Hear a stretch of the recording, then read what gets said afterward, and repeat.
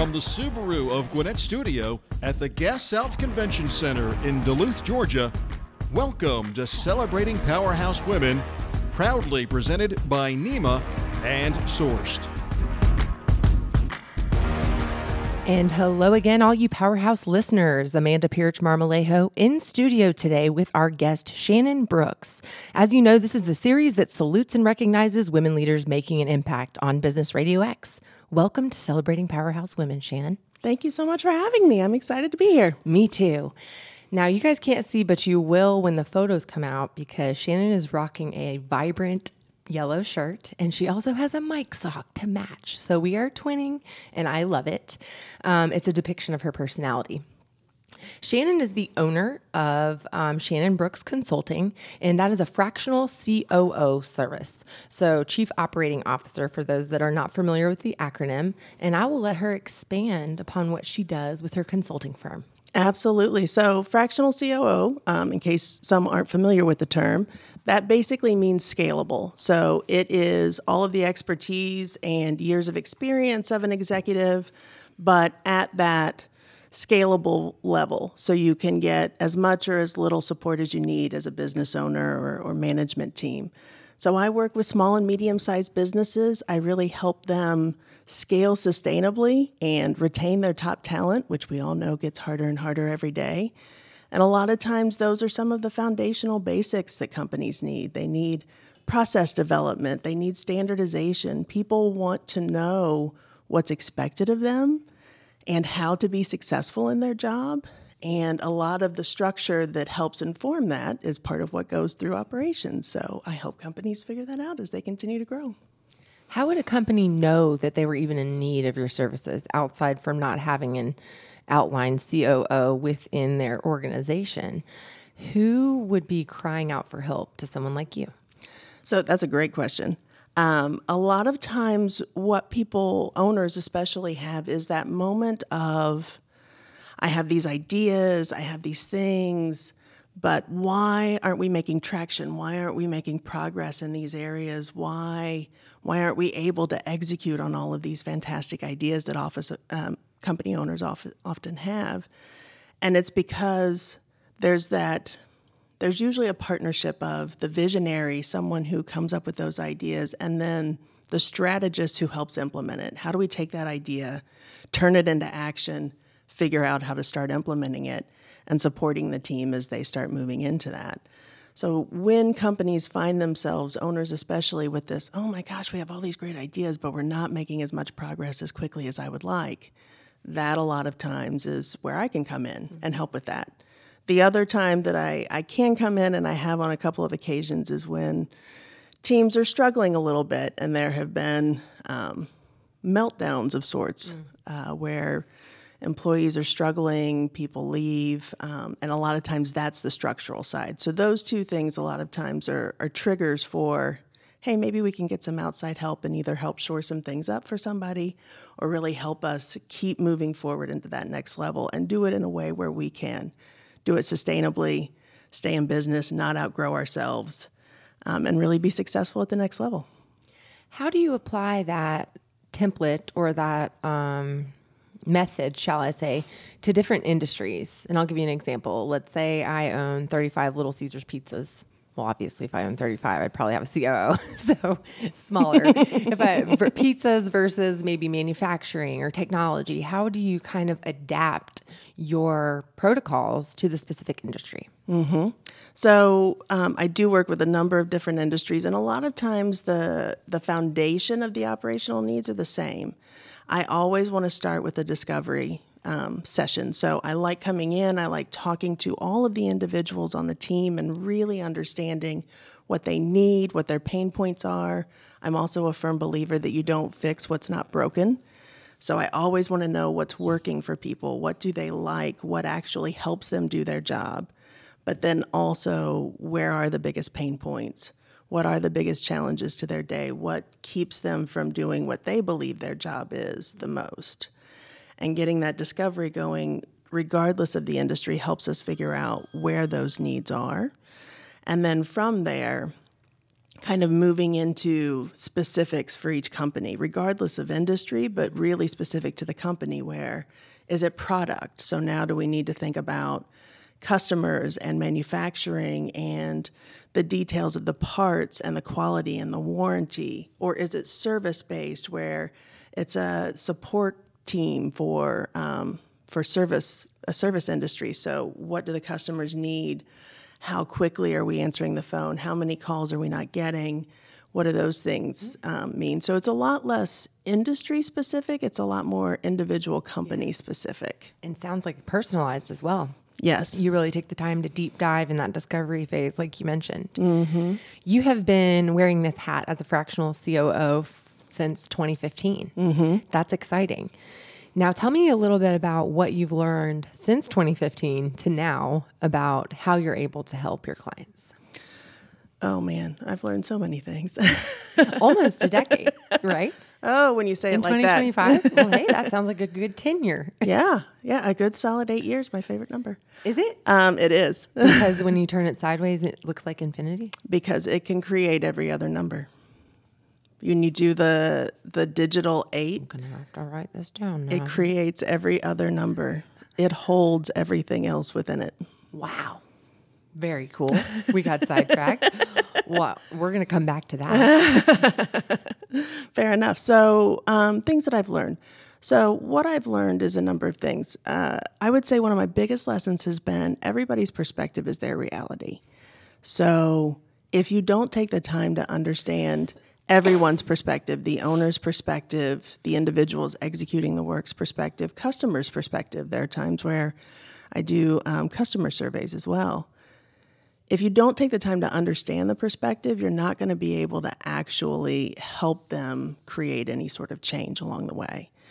So I think that's one of the biggest lessons that it took me a minute to really absorb is you have to take that time. It's that old adage, measure twice, cut once. Take the time to really understand what you're trying to solve, and then you can start to figure out the solutions.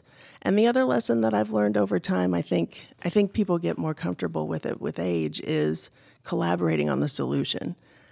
I don't have to be the one that has all of the answers. No one really is the one with all of the answers. Mm-hmm. Every solution is stronger the more perspectives, the more diverse ideas, the more inclusion there is into solving it, because everyone's going to be affected by the solution. So why wouldn't you want everybody's perspective in that? And when people build on a yes and mentality, it just keeps getting better. It's kind of like bringing improv into business, which I know a lot of people do, and I love it. There was a twinkle in your eye when you said that. First, thank you for sharing that. I was taking ferocious notes because I really identified with what you said. Every solution is stronger with more perspective. If companies, if organizations, if the world adopted that, then we would be in a very different place. Mm-hmm. Something tells me you might have been involved in some sort of artistic program in school, maybe? Were you? Oh, I wish I was. I love to think of myself as creative. I love photography. I dabble in watercoloring. I actually have dual degrees in marketing and psychology was part of the liberal arts school. And I started my career in advertising, so I've always said that I have worked creative adjacent. So there have been art directors and copywriters and these people who I've been in awe of my whole life of, please come up with this idea very specific to these parameters, go. And they go off and they come back with 20 new ideas that you're like, how did you do that at your lunch break? That's before Chat GPT existed. Yeah, that's true. I'm dating myself a little bit, definitely. Well, you mentioned improv. That's what made me think that maybe you were in some sort of performing arts. I wish that I was, but I was not. I do like to think of myself as a creative problem solver, and I think that's part of where improv comes in. I think that personal connection, even in discovery. I have some questions that I follow as I go through discovery, but it really is a conversation based on what the person is saying and how they're reacting and what they're showing me so that I can try to understand better what their perspective is. Tell us about where you grew up, a little bit about your childhood upbringing and who instilled this ability to see such a broad spectrum of perspective in your life. I grew up in Indiana. I'm a Midwestern girl, born and raised. And I grew up on a farm. My mother was a teacher her entire life. My father was a farmer. My brother has taken over the family farm now. So I grew up in a very dichotomous household where there was the hard work, the immediate consequences of either you get things done or you don't while the sun's out. Farming-wise, the academic side of, and my mom was a gifted and talented teacher too. She is an incredible woman and was an amazing teacher. That academic side of analysis and critical thinking. So bringing those two together in a way that there are consequences to everything that we do. There needs to be a plan to accomplish everything we need to accomplish. And at the same time, the critical thinking throughout to constantly evaluate and evolve the plan so that you ultimately accomplish what you're trying to do. That was the household I grew up in. Did you have any brothers or sisters? I have one brother. He is 11 years younger than me. I say he was a very planned accident. My family was like, yes, you're going to have a brother. And then the world was like, no, not for a minute. And then there was a surprise one day. But I came to Auburn University down in Alabama when he started first grade. So we kind of grew up. I say my folks had two only children in the exact same household. Which makes total sense. Tell me about your experience in college. Oh, I loved college. Auburn was so much fun. I started out, I had decided at 7 years old, I believe. I was one of those people who was like, I know what I'm going to do when I grow up. I am going to train Shamu at SeaWorld. Yes. This is what's happening. So I went to school for marine biology. I learned the realities of what training Shamu at SeaWorld would involve. I pivoted to fashion merchandising for a hot second because I wanted to be like the Devil Wears Prada before the movie was out. Mm-hmm. And then Mom was like, so you should probably get a degree that you can actually make a living at. So just pick something in business. I don't care what. So I did, just a general business degree. And I was like, well, but that's not as much fun. Let me take psychology classes too. Mm-hmm. So I ended up with dual degrees. And I've said ever since that I got my first job because of my marketing degree. And I have stayed employed and sane ever since because of my psychology degree. I love that. Are you able to, well, congratulations on your dual there. Are you able to use what you learned psychology-wise at all in business? You know, we had a discussion comically before the show about personal habits, and one might mistake those for other things in conversation. But we all know leaning forward or putting your hands in a certain manner. Do you use the tools in your box that you acquired throughout your degree in business? I absolutely do. I think being able to relate to people, being able to understand body language, and honestly, even the psychology background gave me some of that perspective of everybody's perspective is their reality. So I think psychology has informed everything that I've done since then. I also, one of my values, both personally and professionally, is to live curiously. And I think a lot of that comes from that psychology background as well as my family. And it really informs. If I assume I know less and I ask more questions than I give answers, I tend to find better answers. So that kind of psychology has definitely informed everything that I do and how I interact with different companies and different individuals. You mentioned earlier understanding, and that stood out to me as I wrote it down. A couple weeks ago, I had the great pleasure of interviewing Paige Berry, and she said, seek first to understand. And it made me think of exactly what you were saying. I love that saying. Give me an example of where someone has had to show a tremendous amount of understanding to you, possibly. Show a tremendous amount of understanding or where to you've me. had to show a tremendous amount of understanding. You're like, oh my goodness, what have I done? I was like, what was something that I did that someone had to understand? There's probably a lot of those. One of the first clients that I worked with this is one example. One of the first clients I worked with, as I was figuring out exactly how I wanted that discovery phase to go,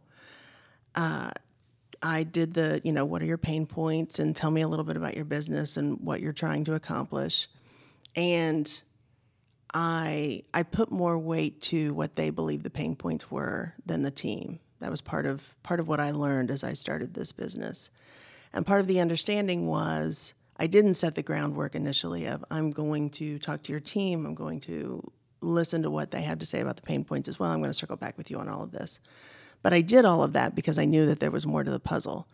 When I came back to that owner and said, so it turns out there are some other things that we probably should talk about as well, that was a moment of trying to provide a different level of understanding and helping them navigate some different information that really was surprising to them. They thought that things were in a different place for some of those folks, and it wasn't, and it was a vulnerable time for both them and for the owner, and helping everyone navigate, okay, so this doesn't mean that things are bad.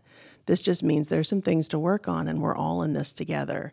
And getting everyone to lean into this together and address the challenges that everyone was feeling was a moment of understanding that I credit that owner to, that really was hard for everyone, myself included, of, okay, how do we navigate this? Because we know that without addressing these things, we aren't going to accomplish what we want to accomplish. And there's no ill will of not wanting to address them. It's just feeling completely blindsided that some of the challenges were actually the owner.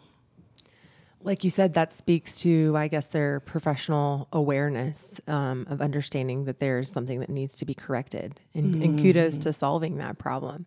Do you find that most business owners in your world are receptive to kind of the constructive criticism or the not so beautiful things that you have to identify? Are they receptive to hearing those things and then the possibility of change? The people that I work with are, and part of what I have learned is those are the people I want to work with. I believe that, and I think Richard Branson said a version of this more than once, if you take care of your employees, if you take care of their needs and set them up for success, they will take care of your customers. You don't have to worry about that. They will. Mm-hmm. I'm a firm believer in that. So I seek companies who care as much, if not more, about their employees than their business. And then we are aligned on the values of what we're trying to accomplish, and I can help them with whatever that is. They can be receptive to those messages. And also I'm very mindful of everybody's perspective is their reality. So as we work through these challenges, I guess that's another way that the psychology degree helps me too, helping them be receptive to and preparing them for some of the information along the way so that they can hear it in a constructive way and work together differently. Thank you for sharing that. Speaking of outstanding companies who treat their employees well, we're going to have a word from our sponsors.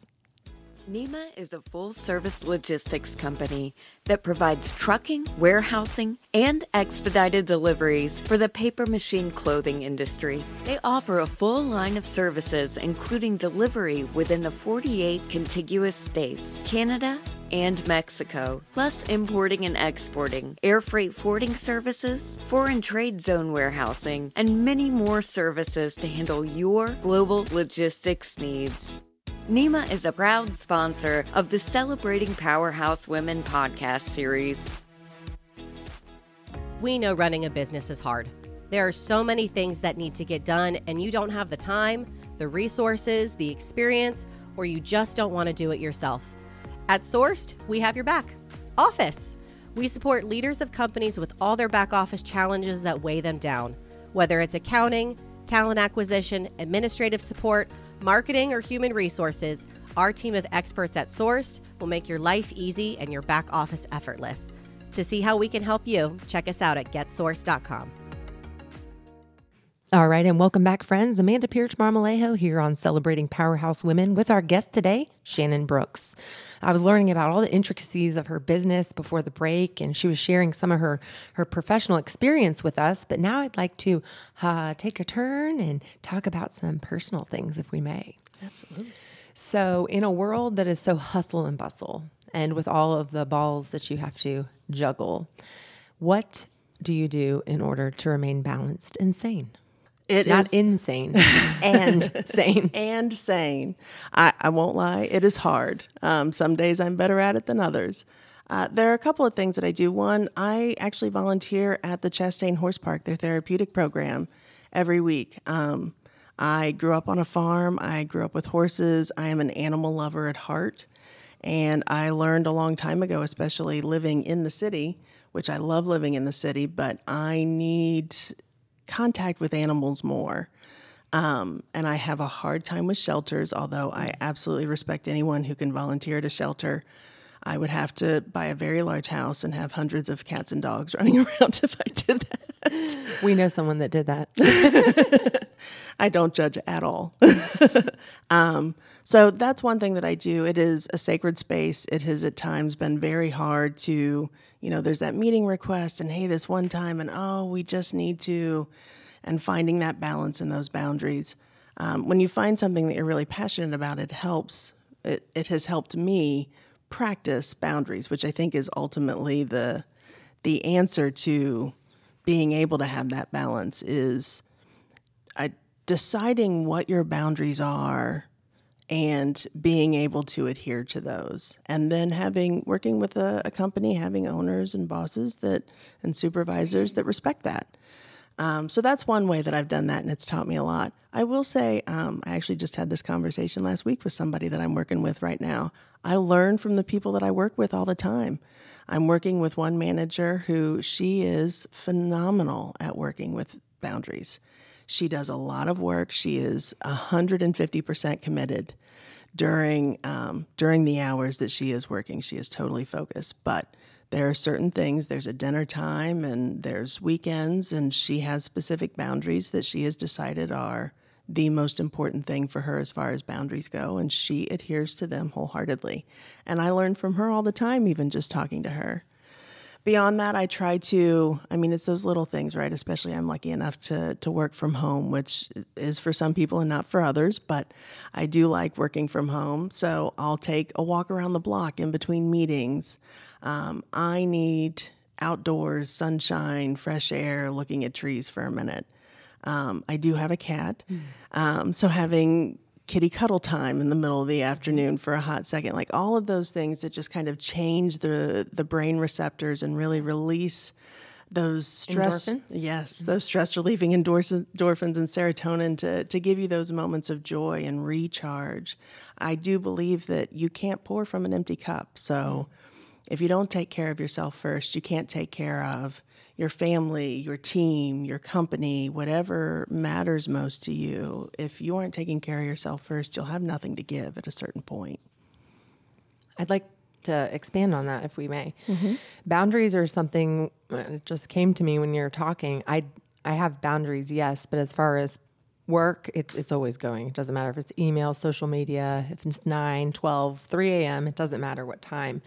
In putting some of those things in place for yourself, personally and professionally, how do you, retrain your brain to adhere to the boundaries that you set for yourself? Because you're used to saying yes or taking on more. So just from your own personal experience, how did you put those in place and then kind of, make sure that they were maintained? Well, and I'll be really honest, this is one of the hardest lessons I've learned professionally. I was not good at this early in my career. I was 110% work. I did not have an end time. It could stretch into the middle of the night, and it wasn't healthy. And honestly, I had to kind of go through that to learn how important it was to me to have something to pour back. I didn't realize how depleted I was, and honestly, how poorly I felt like I was doing my job because I had nothing left to give. So I had to learn that lesson first to be motivated enough to then be able to adhere to the boundaries that I really needed. Since then, I've done a couple of things.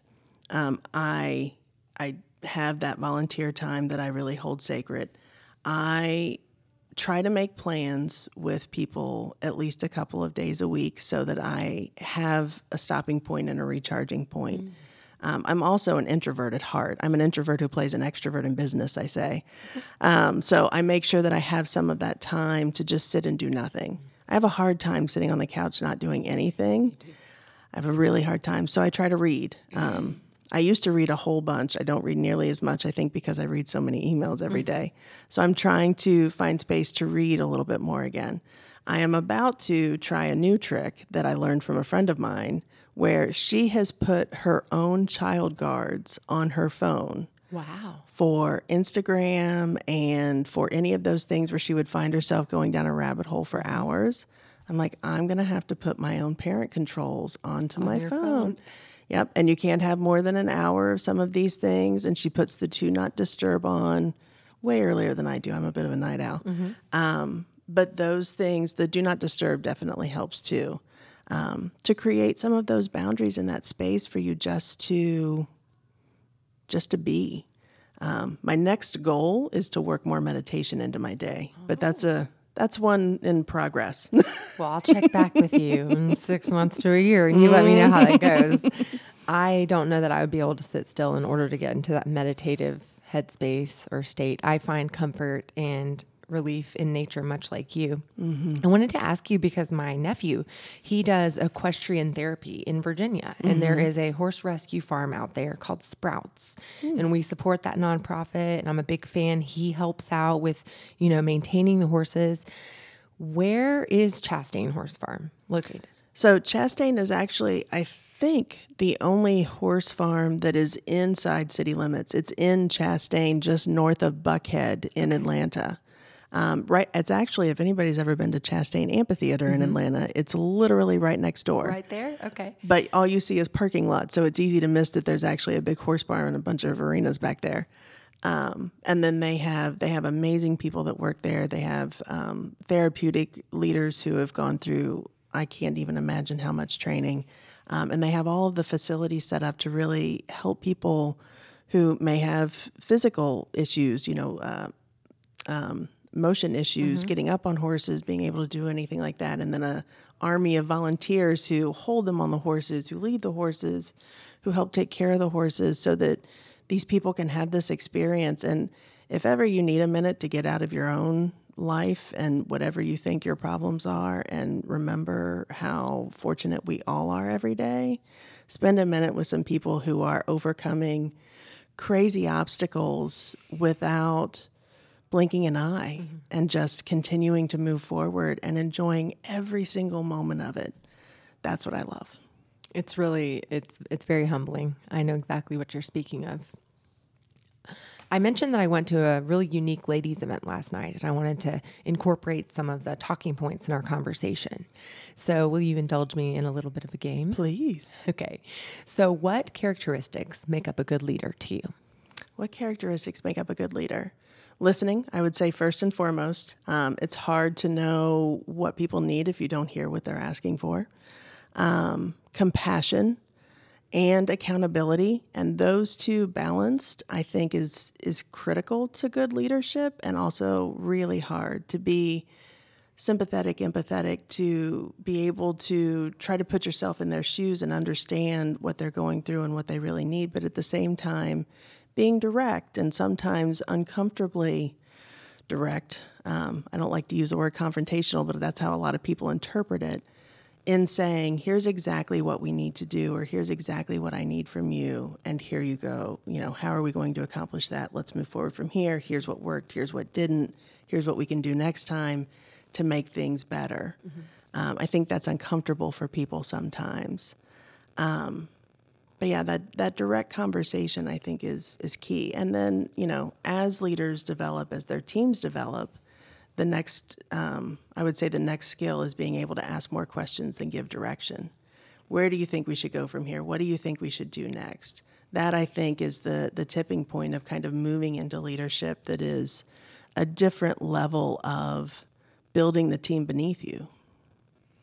Speaking of building the team beneath you, many leaders that I've spoken with talk about the importance of reaching back and pulling forward the next generation, or just not even a succession, but just the next. Can you give me an example of a time where someone did that with you, or you did that with someone else?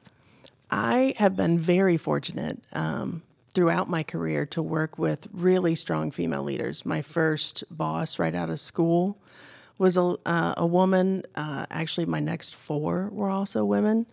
And they were all amazing women who wanted to teach what they knew, and they were excited when people advanced and understood and went off in different directions sometimes than where they were going, but continued to really be supportive. And I think it's so important for women to support each other in that, bringing them in the room.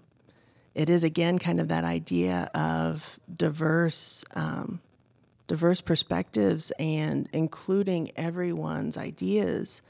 And so I was lucky enough to have a couple of really good supervisors, bosses, mentors who would invite me into the room in meetings that I wouldn't normally be in, ideation meetings, brainstorming meetings, planning meetings before I did those things for a living that, you know, you don't know what you're doing. And the first time you're in that room, you probably I certainly felt a little bit like a deer caught in the headlights and was like, oh, what am I supposed to do here?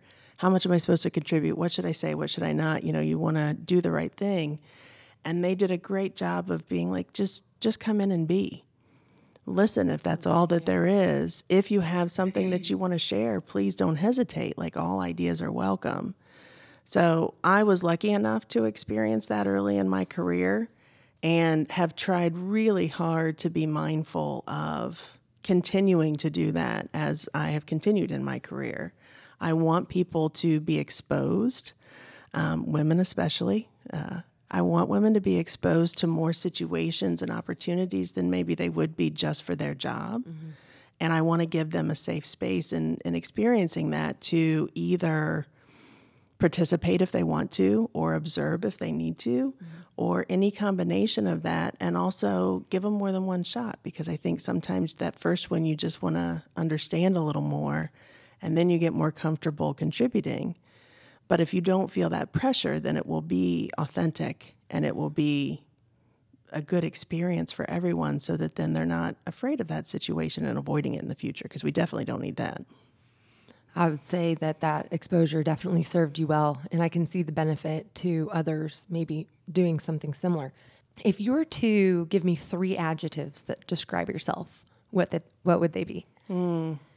Curious, definitely. Mindful, hopefully. Aspirationally. And intentional, I think.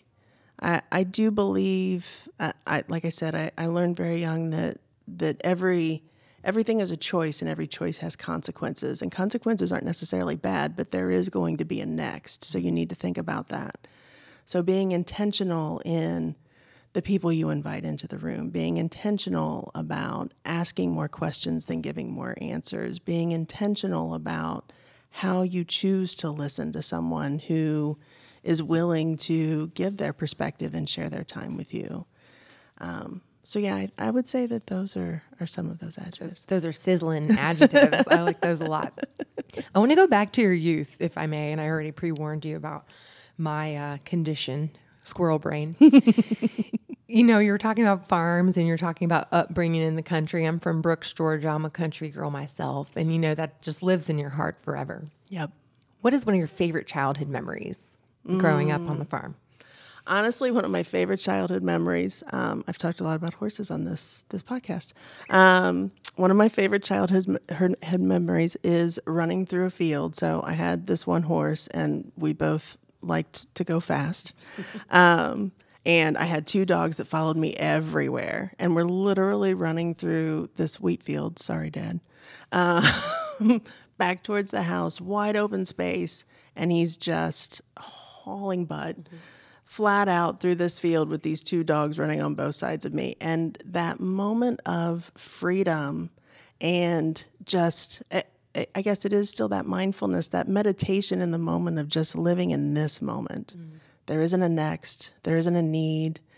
There isn't something that I need to be doing next. I don't need to be thinking about my to-do list. I don't have to worry about what expectations I'm putting on myself in the moments to come.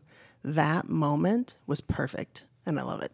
Sounds peaceful. I have this image of your horse running through a wheat field with 2 dogs parallel on each of his flank. That's amazing.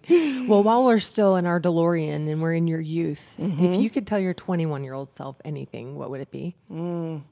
If I could tell my 21-year-old self anything, I would probably tell her to trust her intuition more. It has taken me a lifetime, and I'm constantly learning. I am a lifelong learner. But it has taken me a long time to trust when my intuition is truly saying something to me, good, bad, or indifferent. It isn't super talkative, but when I have those moments of, this is exactly what I should be doing in the moment, this isn't what I should be doing in the moment. Professionally, this isn't going to be the right fit, but I just really want to see if I can solve this problem, put this puzzle together, meet this challenge. But my intuition says, you're not trying to solve the same things they are. It's taken me a while to get comfortable listening to that and being okay with whatever the answer is, trusting that whatever the answer is the right answer for me in that moment. And then also to recognize, I'd also tell my 21-year-old self, the answers that you had then don't have to be your answers forever. You will constantly evolve. Your knowledge will constantly change. Your needs, your wants, your priorities will always evolve. Don't ever assume that an answer that you decided for yourself once is the only answer you will ever have. I'm writing it down. I retain information after writing it down. I'm the same You're way. just spitting all this wisdom today. Oh my goodness. So talking about like creativity and outlets, you were talking about wanting to start reading again more. Do you do any writing? Do you do any journaling? Do you do anything to put to get your thoughts out of your mind and maybe kind of formalize them? I find it therapeutic. I do. So I do journaling. I also do a little bit of writing. I've written some for Forbes. I've done some little nuggets of knowledge and answering questions that they have along the way. I've written a couple of articles. I feel like at some point in my future, there may be a book. I have no idea what it is, but I've always wanted to write something like that. But yeah, journaling has been a huge part of that for me. And a non-writing version of that in visualizations and meditation have been another part of that. It has helped me rewrite some of my stories of my childhood. As you gain distance and perspective, you start to change that narrative a little bit. So I would say even some of that is some of my writing, changing my narrative. Change your narrative might be a good title for the book. Change your narrative. I do want to give you an opportunity, as I've circled all the way around the block and back. When you and I spoke previous to this interview, you talked about excelling greatly at helping small businesses with the scalability and the variety of businesses that you've impacted. And I wanted to let you maybe talk a little bit more about that if you'd like. Sure. So I have worked with a range of companies. I'm working with a manufacturer now that I have learned more about binocular manufacturing than I ever thought that I would. Actually, every company that I work for, I learned so much about the businesses that they're in and what the intricacies are of their success that it's fascinating to me. It's part of why I love what I do, because I am a lifelong learner, thanks to my mom being a teacher. So I always want to learn new things. And what I have found that when companies work with me from a perspective of setting people up for success, and kind of like I was saying before, when you take care of your employees, they'll take care of the business for you. They'll take care of the customers. So when I really start from a place of being able to help businesses take care of their employees, it is the best of both worlds. I do get to mentor a lot of middle management, first-time managers. It's a personal passion of mine, kind of goes back to some of what we were talking about before. But I've also restructured whole companies. I've helped companies save 5 figures a month in expenses. I've helped people kind of reorganize their financial priorities to be better prepared for scalability. I've helped some companies who are in the midst of scaling who maybe weren't quite financially where they needed to be for the scale that they're trying to get to, restructure and replan some of that so that they can navigate that scalability. And I love, the other part of probably my psychology background is I love building teams. So working with managers on how they can support their teams, even to the point of recruiting and interviewing. I think my psychology and curiosity come into those of like trying to find the right person and the right role to combine. If you find someone who has the skills for the job that you're looking for, but not the right values, they're going to be miserable. They're going to be able to do the job for you, but they're not going to enjoy it.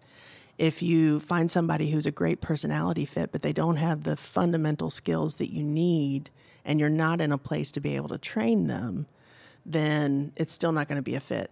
Everybody around the office will love them, but they'll still be mad that they're not getting their job done. I've built whole training programs, which is part of setting people up for success. I think training so often is the thing that's easy for businesses to overlook, from onboarding, because you only get one chance to make a first impression. So what are those first days, that first week? What do those programs look like? To specific trainings about just don't have assumptions. So if you tell someone everything about the company that you can think of, here's what our hours are, here's, especially in a hybrid world, a lot of the assumptions I've seen recently have been, you're allowed to be home part of the time, but we want you in the office part of the time, but you figure out what works for you. And then they're like, okay, but what do you want? Mm-hmm. Like, does that mean I need to be here 2 days a week? Do I need to be here 3 days a week? And if the companies don't say, this is our policy, right, because they want to be as flexible as possible to keep employees, they think, it creates this gray space that then nobody knows how to operate or what to do. So helping to create that structure where, okay, where can we have flexibility, but at the same time, how, if there's something that you expect, how do we articulate that so that people know how to be successful for you? And understand the expectation. Exactly. I think I could talk to you about this for a long while now. And if any of our listeners are curious and want to connect with you to learn more, can they find you on LinkedIn? I have your website here. May I share it? Absolutely. All right. So Shannon Brooks Consulting, spelled all the way out, .com. Visit her on the web, also on LinkedIn, ShannonBrooks. Yes. So here on the back nine of our segment, Shannon, I would like to give you the opportunity to share some words of wisdom with our listeners. So I would say probably some of the best words of wisdom I ever received and have helped me the most professionally have been, don't assume everything is personal. We as human beings tend to think everything is about us first, especially, and a lot of times as women, to judge ourselves first. If there's a problem, what did I do wrong? They're going to think I did something wrong. What do they think I did wrong? What could I have done differently? The sooner I was able to figure out 9 times out of 10, it's not about us. And not only that, so much written communication doesn't have a tone. Read it, 0 tone. And then think about what it's actually saying, if it isn't saying something about you. Those are the 2 things that really changed my entire interaction with remote teams especially. I think those are some of the best words of wisdom I could ever get. It's so hard. It's easy to say, yeah, I know it's not personal, but, and then here's all of the reasons that it's personal. Yeah. And it's not. 9 times out of 10, if you actually are able to have that conversation with whoever the other side of that conversation is and say, so you think that I'm not doing a good job? And they're like, no, I'm saying this customer didn't get this thing that we said that we'd give them and we need to give it to them. Like, that's it. Nothing There's no judgment. Yeah. There's no judgment and it's not personal. And a lot of times, I think we are a lot like icebergs. People we see that little top part of whatever the interaction was with us directly in that moment. But maybe their dog's sick, their kid's sick, their house is dirty, they've got a million things on the to-do list, the holidays are coming up, and oh my gosh, I'm going to have to make cookies, I'm going to have to do the Christmas shopping, and we've got that school program, and all of the other things. And then there's a short response to whatever the question was or the ask for information, and somebody's like, oh, now they're mad at me. I don't even know what I did. Right. They're not even thinking about you. I have been guilty of reading texts like with a tone. I'll think like my sister's being sassy to me or something. I'm like, what's your problem? Like, she's like, I'm at work. I'm busy, you know? So that's very good advice. Thank you for sharing that with everybody out there. As you know, this is our show that is live every Friday at 11:30. You can find it wherever you enjoy your podcasts. Where do you listen to your podcast, Shannon? I listen to my podcast on Podcast Addict and Spotify. Podcast Addict? I'll have to check that one out. I'm a Spotify girl myself. And you can subscribe if you find value in this series. We would love to hear from you and hit that 5-star review. I am your host, Amanda Pierce Marmolejo, and this is Celebrating Powerhouse Women on Business RadioX.